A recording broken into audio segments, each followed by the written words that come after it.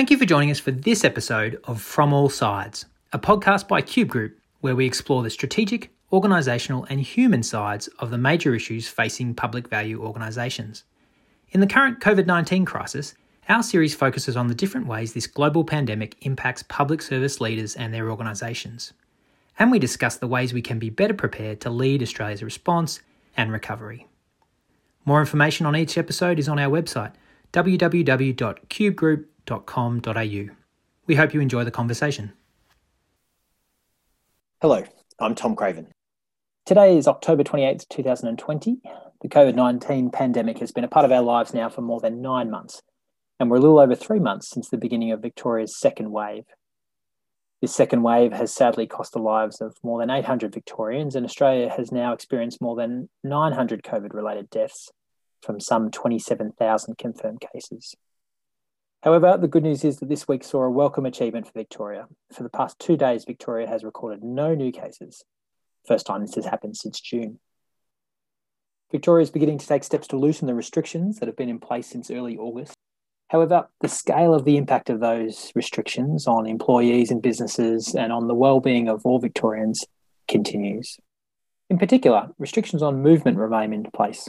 Melburnians are only permitted to travel within a 25-kilometre radius, and travel between metropolitan and regional Victoria is significantly restricted. The borders with other Australian states and territories remain largely closed, preventing most Victorians from leaving the state.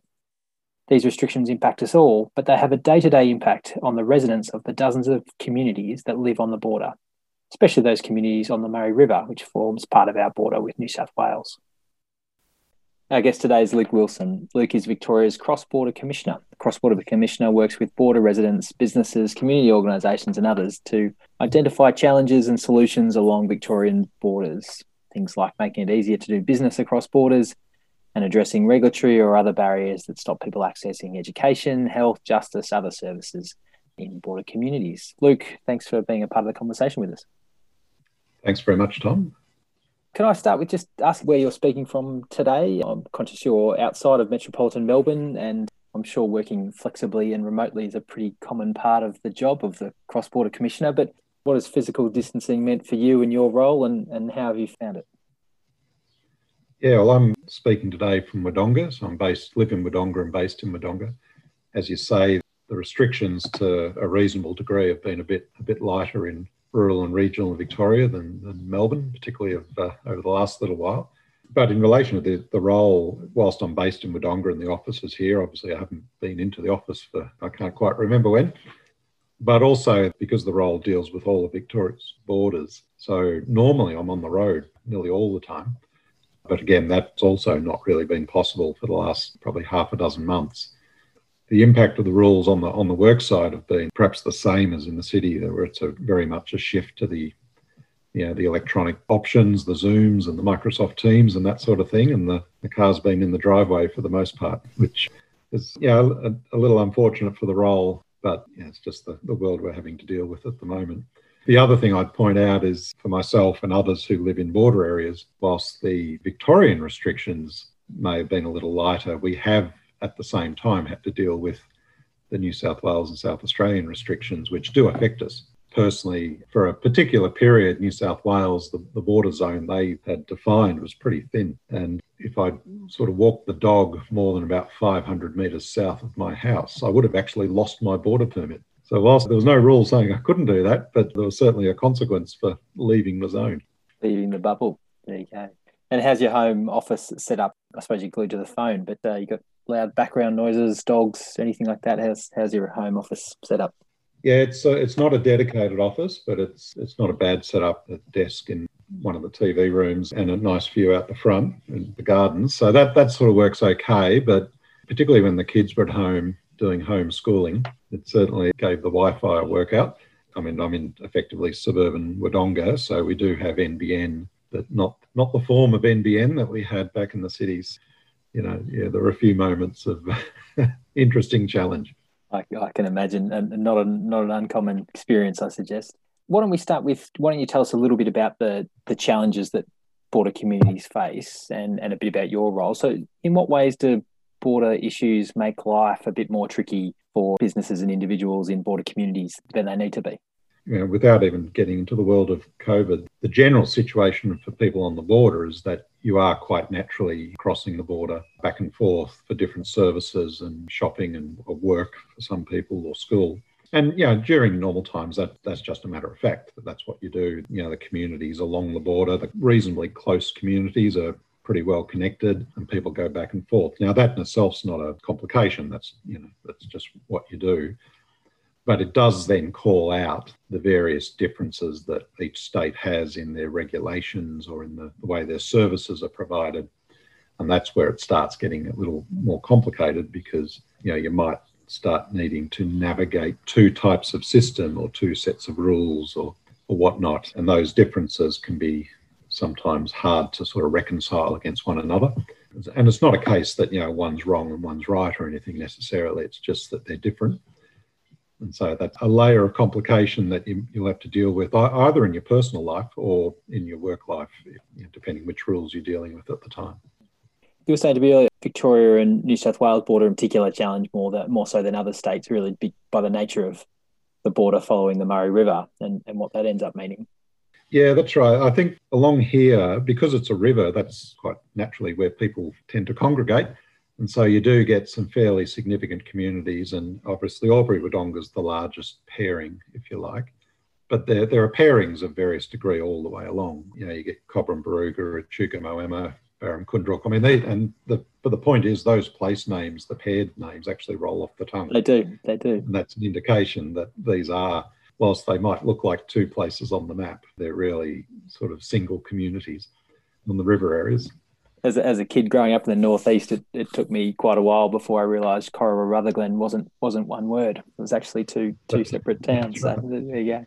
Yeah, and in fact, often if you look at the sort of netball and football teams or the cricket teams, that'll give you a fair clue as to the degree of connectivity. In fact, I'm talking with some of the Melbourne team recently that we're trying to make sense of, how do you decide what's a border community? Because it's there's no sort of hard and fast rule, but we're thinking one way to do that is actually to map the sport leagues.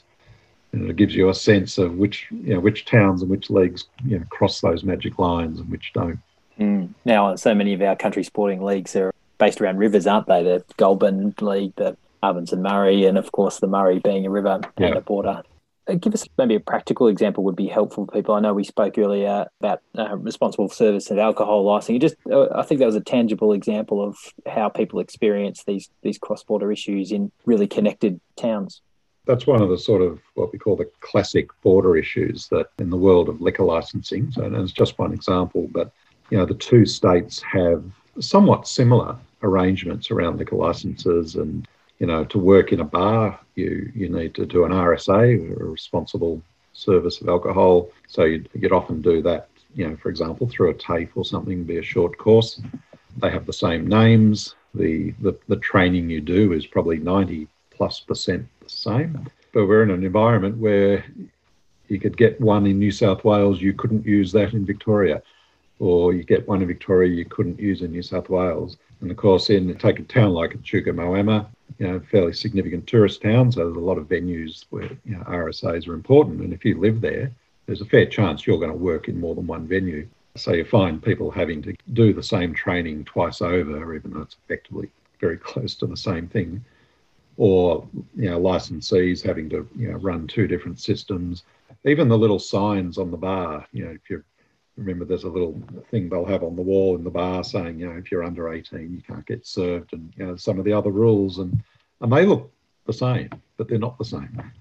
And so there are some slight differences in the rules, but differences that can be quite important. And it's just a degree of complication and cost and time that you have to spend dealing with it. It affects businesses, but it affects individuals. You think of bar workers in some of these towns, there are two groups of people who are, depending where you were, quite represented in that. One being students in certain towns and the other being single mothers. So they were the most predominant source of bar staff. And so having to be hit up for two courses and the cost of two courses and the time of two courses to more or less do the same thing was quite a challenge. And those differences weren't intentionally designed to be different. It's not like one state said, let's just be different to the other state to annoy people at the border. They've just grown up in a way that ends up different. And in that case, we actually got staff from the two state regulators to come to Moama, sat them down it was actually in the Moama Bowls Club, and some people in Echuca Moama through the committee for Echuca Moama, they pulled the right people in the room. And we just went through their stories. And so we had a person who managed the shift at the Bowls Club. We had a HSC student from New South Wales who worked in bars on both sides, had a chef, we had a pub owner, we had a person who looked after a local football netball club. So all different walks of life. And they just ran through their stories of what they had to face just to deal with this particular little world. And it was really interesting to see the reaction of the regulator staff out of Melbourne and Sydney, who, probably fair to say, they just weren't aware of these changes and what it meant on the ground. And in fact, in some respects, I think I could say they were making changes before they'd left the room. So, and that was a really positive experience that once they realised what the impact of this, they were looking for solutions. But it was, and this goes to the heart of my role, the task is helping people come to that realisation. And that's not just writing a report, it just sits on a desk somewhere in Melbourne. In that case, it was bring them to the border and meet. It's not about meeting me, it's about meet the people who are actually affected and hear their story.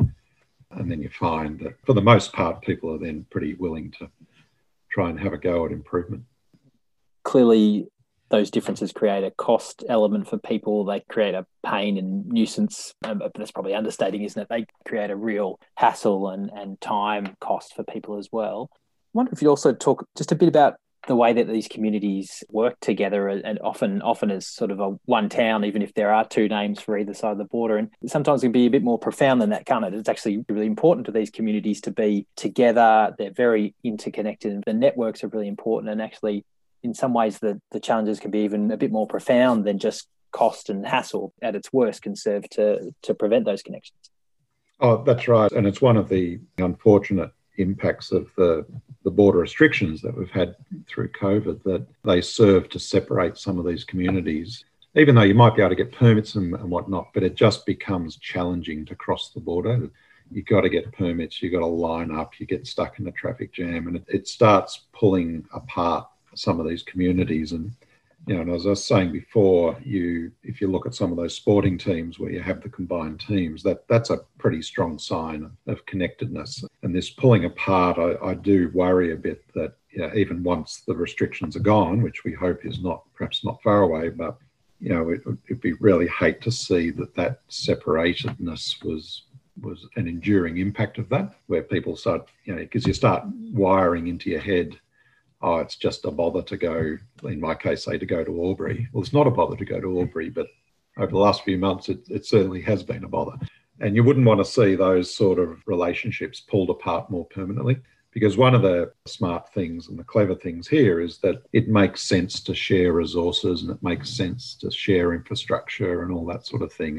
And probably over the journey, that's been a challenge in some of these pairings, but there's a great example here in Albury-Wodonga where the two councils, and particularly through the two mayors, have put together a two towns or two cities, one community document, which is a strategy, but it's also a statement of that togetherness. That yes, it might be two different dots on a map and all that sort of thing, but it's really one combined community of roughly 100,000 people, and that's the statement of what Albury-Wodonga is. And that's why we try and normalise talking about Albury-Wodonga, not talking about Albury or Wodonga. And of course, these recent experiences sort of been a bit of pulling apart of those sorts of things. Why don't we turn to the recent experience? I'm aware that there's a great deal of complexity in this, but I wonder if you could sketch us at a higher level what the experience has been like for border communities on both South Australia and New South Wales borders. How has the system worked, and how has it evolved in terms of the border towns setups, and just maybe sketch us a broad picture of how the restrictions are working? Yeah, look, it's been a kind of an interesting journey. So South Australia introduced restrictions in March, so quite a long time ago. Although probably for the first couple of months, their restrictions were I mean, they were significant, but they were still kind of a little bit open-ended in some respects. So there was still a degree of movement flexibility and whatnot. But then come through to June and into what was happening in Victoria, New South Wales then for the first time introduced restrictions, and South Australia at about the same time started stepping up its restrictions. And so what we stepped into with both was defined zones and lines on maps and categories of permits, and they were online application systems, and it was interesting because these things were being built rapidly, the rules were being built and drafted rapidly. Even the questions of what categories should you have and what exemptions should there be, that was all being built on the run because it's pretty hard to get all that right in one go. And then we've also seen through the journey, each state has sort of been changing their rules, either tightening them or opening them almost fortnightly for that entire period. So it's been very hard for border communities to get their heads around what, just when you think you understand the rules, they change again, or the map shrinks or the map grows. And it's that sort of impact, and as I was saying before, that it just makes crossing, if you can at all avoid it, you just kind of don't do it because it just becomes too hard and you're worried about getting it wrong and maybe fine or something. So it's been a really interesting journey. And look, I'd have to say, particularly on both these borders, in perhaps the more remote or smaller locations, it's been a problem because if you go to an Albury-Wodonga, very interconnected towns, but there are at least a lot of services in both towns. It's not the complete set, but there's sort of enough. But if you go on the SA border, you go to Murrayville, so a very small town on the Victorian side, very connected with Pinnaroo on the South Australian side. In fact, that's where you get fuel. So when they lock that border down, and if they lock it down, particularly if it's very tight, then if you're in Murrayville, you're sitting there saying, well, I can't even get fuel now. I have to drive like 100-kilometre round trip the other way to find fuel. Or if you go up into the mountains of East Gippsland, people often forget there's a non-river section of the border with New South Wales. There are localities up there such as Bonang and Tubbut. I mean, they're not towns. There's no shops there. The nearest shop is in Delegat in New South Wales. And for a period, just because of the way New South Wales drew the map through for a particular time, they were not even able to get border resident permits. So they couldn't get to their own shop. And to go the other way to find a shop, you had to probably a 4-hour round trip almost to Orbost just to go to the shop. Whilst you get a lot of focus on your Echuca Moamas and Albury-Wodongas, but it's really, for me, it was those really small, sort of remote in a Victorian context, I guess, those areas that were really quite a worry. And also the fracturing there is quite a worry. They're small populations and it doesn't take many, let's say, fractured relationships for it to have a significant impact on the entire population. Oh, indeed. That's a significant volume of the community, isn't it, on either side of the border, and risks around even just isolation or the smallness of some of those communities are very real. I'm imagining too, as you're speaking, that the compounding nature of the complexity as well. So you've got to think about the permit system and which permit you need. You've got to think about how you keep your border residency requirements and make sure you're fitting with those rules. And then that's just to get you across the border on. And once you get over there, you've also got whatever the set of rules are that you need to abide while you're over there, and the different ones when you come. There's actually a compounding layer of complexity. There's a series of steps just to get you across the border, and then you've got to think about what you do when you get there and when you come back as well. Yeah, and you could have people carrying simultaneously 4 or 5 permits because one we managed to get with New South Wales, they created a remote area permit, so you could, at least those people in Bonang, for example, could get to the shop. But it only let you go to the shop. If you did anything else, you were then breaching your permit. So then you might have to get an agriculture permit or a critical worker permit, and then there might be a separate education permit for the kids to go to school. And you were having to carry all of them, and each one had different conditions and they had different geographical boundaries of where you could go. When you look at it, it was kind of ludicrous. It was a characteristic of a system that's being built on the run. An idea that probably seems quite simple if you're sitting back in a capital city, but for the people on the border, in the end, they're the ones who cop it.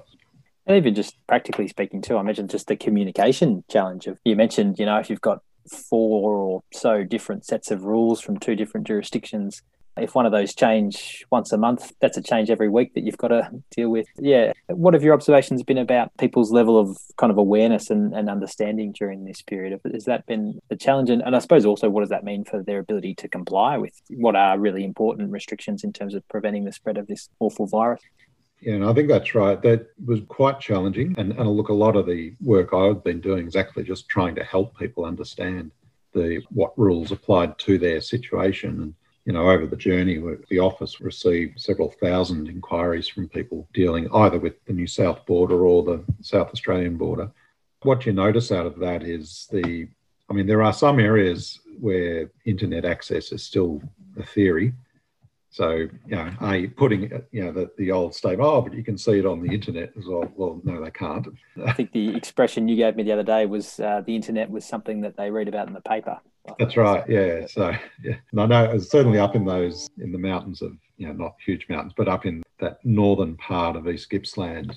They tend not to talk about black spots with mobile coverage. They talk about white spots. That's the spot where it actually does work. If you drive up that hill, you can get a signal. So getting that information out in those areas is really quite challenging. But the other part, even in an area where you did have that access, people were having to navigate this combination of whatever the Victorian restrictions anyway might have been at the time, plus either the New South Wales or the South Australian border restrictions, and trying to map them together. And one of the things I think we've seen, and I certainly saw through that, was the information made available by each state was always different. It used different language, and people were having to sort of navigate multiple websites in different states and then hope that they could find the right information, because often that wasn't easy, and then sit it side by side and work out, well, okay, what do I do? How do I get to here? How do I get to there? And sometimes I was getting inquiries about multiple border crossings. So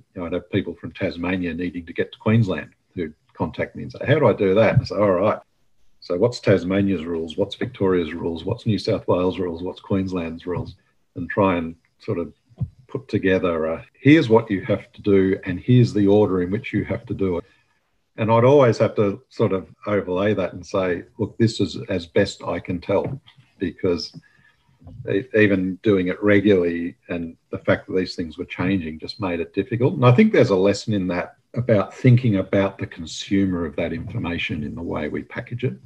And this is right across the country, but I think often it felt like it was written almost for the person writing it.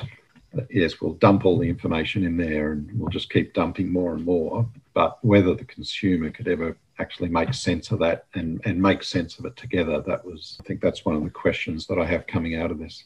I think it's a good segue into where I was going to go next with questioning. As you're speaking, I'm wondering how much the experience during the COVID pandemic is a sort of chance to highlight or even a sort of intense microcosm of the other sorts of issues that you deal with. It sounds like actually the experience of COVID-19 restrictions is not profoundly different to the RSA example you gave a few minutes ago. It's just impacting more people. They're more significant and obviously much higher profile. Is that the right way to understand it? It sounds like it's a sort of a hotbed example of many of the issues that you deal with day to day.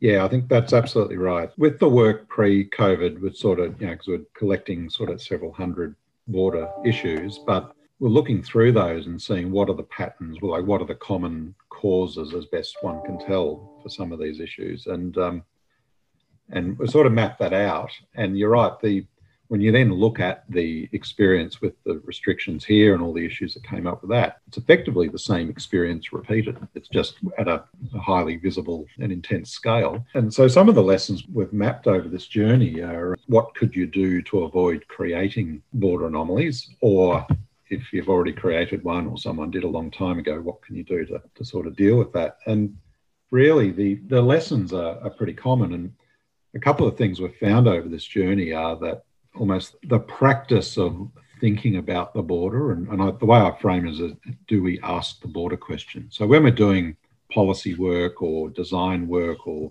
we're doing some regulation making, or even just designing a service, it doesn't seem, from what I've been able to find, it's not very common that people think about the border. And therefore, as in the world of RSAs, we come up with a system, and it might be a fine system, but the differences at the border are going to create friction for people living at the border. And we just don't factor that into our build. And as is usually the case, it would be much better to deal with these things in the design end and not create them in the first place than have to come back later and try and fix them. So what I wrap up is saying, well, ask the board a question. I've been playing that back in my case, into Melbourne to say, well, that's really one of the key learnings here, that we could avoid a lot of this. Not all of it, but we could avoid a lot of it. We could smooth a lot of it. And if we are, in the end, for whatever reason, if we do have to create a difference, and we do have to therefore create some degree of anomaly, let's at least know we're doing it. It's a deliberate choice. We know we're doing it. We know the reasons we have to do it. But even then you can say, well, okay, we might have to have rules that are different or some framing that's different. But if we know that up front, our implementation, we might be able to find ways to smooth the experience. It might be better information or mapping the two systems together. Or that's clearly a learning out of the border restrictions, but it's an underlying story to just about every border anomaly you come across, whether a new one or an old one. It's a really crisp way of saying it too. I think asking the border question, I think we are policymakers in Victoria, we're getting slowly better at asking questions of diversity and difference in individual. We're slowly getting better, probably too slowly, I'm sure, but getting better at asking the question about how does this impact not only the economy, but the environment, not only different ethnic groups, different people from different backgrounds. How does this impact women as opposed to men or families, people with disabilities? We're slowly getting better at asking some of those questions. I wonder if the border question, it fits nicely into that if we get it in there. Yeah, and look, it's not a hard question to ask. It's not, if you add that question to your list of questions, it's not that you've created yourself another Mount Works. It's just asking a question that's, I think, fair to ask and good practice to ask. And I do often make the point to people, it's not the same as asking the regional question, because often our processes, our RIS guidelines, they do usually require people to ask the regional question, but that's a different question. And you can ask and answer a regional question still without thinking about border at all. And that's why I tend to call out the border as a different question. And look, the other thing that comes with that, when you start doing that, you also then start thinking about very simple things like, well, gee, if I want to look at the border, it means I've got to look at what the next state does. How do they do it? Or do they do it? And then I've got to ask questions. I wonder who my counterpart is. Have I ever met them? Have I spoken to them? Have we even swapped notes? Because you might find that you can actually learn something off your counterparts. So there's this set of practices and relationships that then flow from asking the border question. And we've found, certainly through this restriction period, because issues come up all over the place, it was really interesting that some agencies have just fantastic relationships with their counterparts. It's part of their core business. It's a regular thing to do, and that's great. But then others, they might know who the counterpart is, but they've not really kept in contact. And so often the work I was doing with people was helping them rebuild those connections, because they needed them to be able to work through what's going on with these restrictions and how does our part of the economy or our part of society, how do we sort of find a way through them? I mean, that is something that living in a federation, right, that's supposed to be one of the hallmarks of our system, is the ability to learn from other jurisdictions and apply it backwards. So the other thought that came to mind as you were talking too was just, I wonder whether if we did ask that border question a bit more often, we may still decide that we need differences, but I suspect the required differences would be much smaller than the actual differences. And I think you've spoken earlier, actually, when we were preparing for this conversation, about actually often some of the real painful differences are ones of practice rather than design necessarily. Do you want to say just a little bit about that? Yeah, when you talk to people about border anomalies and whatnot, like the classic ones that come up are regulatory, different rules, different registrations or whatever. But actually, when we've gone through the several hundred that have been raised, it's interesting that there are far more where you actually can't find a rule. They're often blamed on rules, but when you go looking for it, well, there might be a vague connection to a rule, but it's not really about the rule. It's actually just the way things are done, so the practice, the service design, rather than really being about rules. That's interesting because those are often harder to change. We might think rules are hard to change, but at least there's kind of a known process for that to at least have the argument about it. But if you're trying to change practice, you could be up against sort of deeply ingrained cultural practices of government agencies, and trying to get either party to sort of make a shift or an accommodation is not necessarily easy. But I think the evidence we've found shows that it's probably, at least in those things that already exist, that's where the payoff is.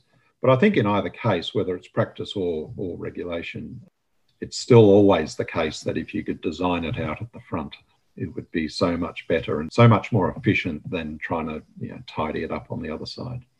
I want to shift a little bit and just ask you about your experience and your role over the past, 6 months or so. You mentioned briefly at the start, while the more stringent lockdowns weren't quite as significant in the country, certainly a big impact, particularly on movement. Your role undoubtedly involves a lot of travel, a lot of meeting with people. What's been the experience of being the Cross-Border Commissioner during a physically distant time? What have you learned? It's been a challenging period, as it has for so many people. I mean, I think we've all learnt that using your Zoom or Microsoft Teams and the like, they're really great tools, and you can still keep a lot of connectivity going that way. But they don't replace everything. And it's sort of been, I guess, about 6 months really since I've been able to be on the road in any meaningful way. And particularly for our remote or more remote areas, there is a challenge there that just trying to do things through the remote methods, it's not quite a full replacement. And particularly, there's quite a few areas where they often don't get visited by people. Probably wouldn't see a minister very often or at all. Probably a long time since they'd see a premier or a prime minister. And so it's quite important to some people that you do actually visit them in their place. And so, the fact that that's not been possible that's probably been the part that's been the hardest to deal with, because these tend to be the smaller localities.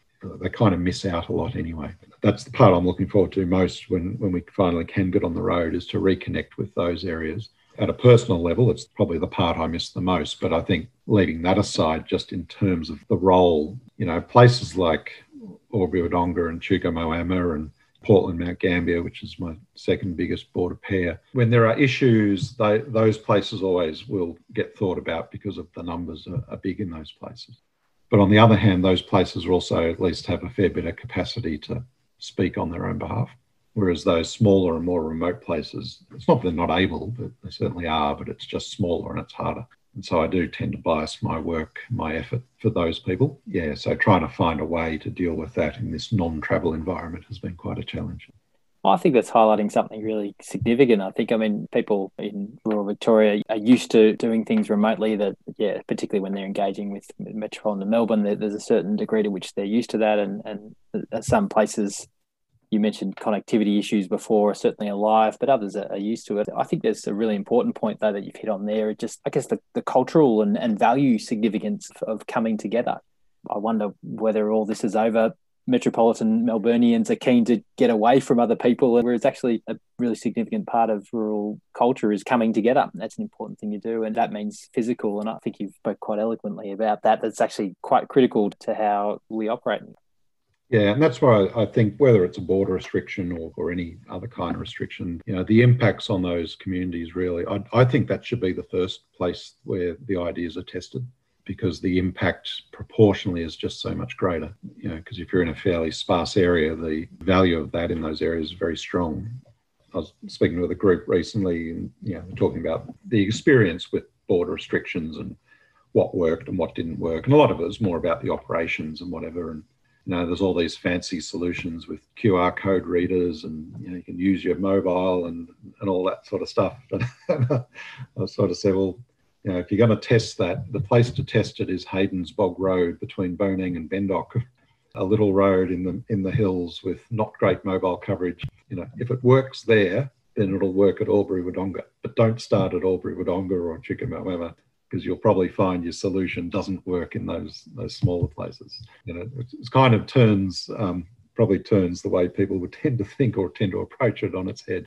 That's very well said. The comms advice in me would say that asking the border question is probably a snappier way to put it than seeing if this works on the Hayward Bondong. I've got the name road wrong. I'll forget it. My guest today has been Luke Wilson, the Cross-Border Commissioner for Victoria. Luke, thanks so much for speaking with us.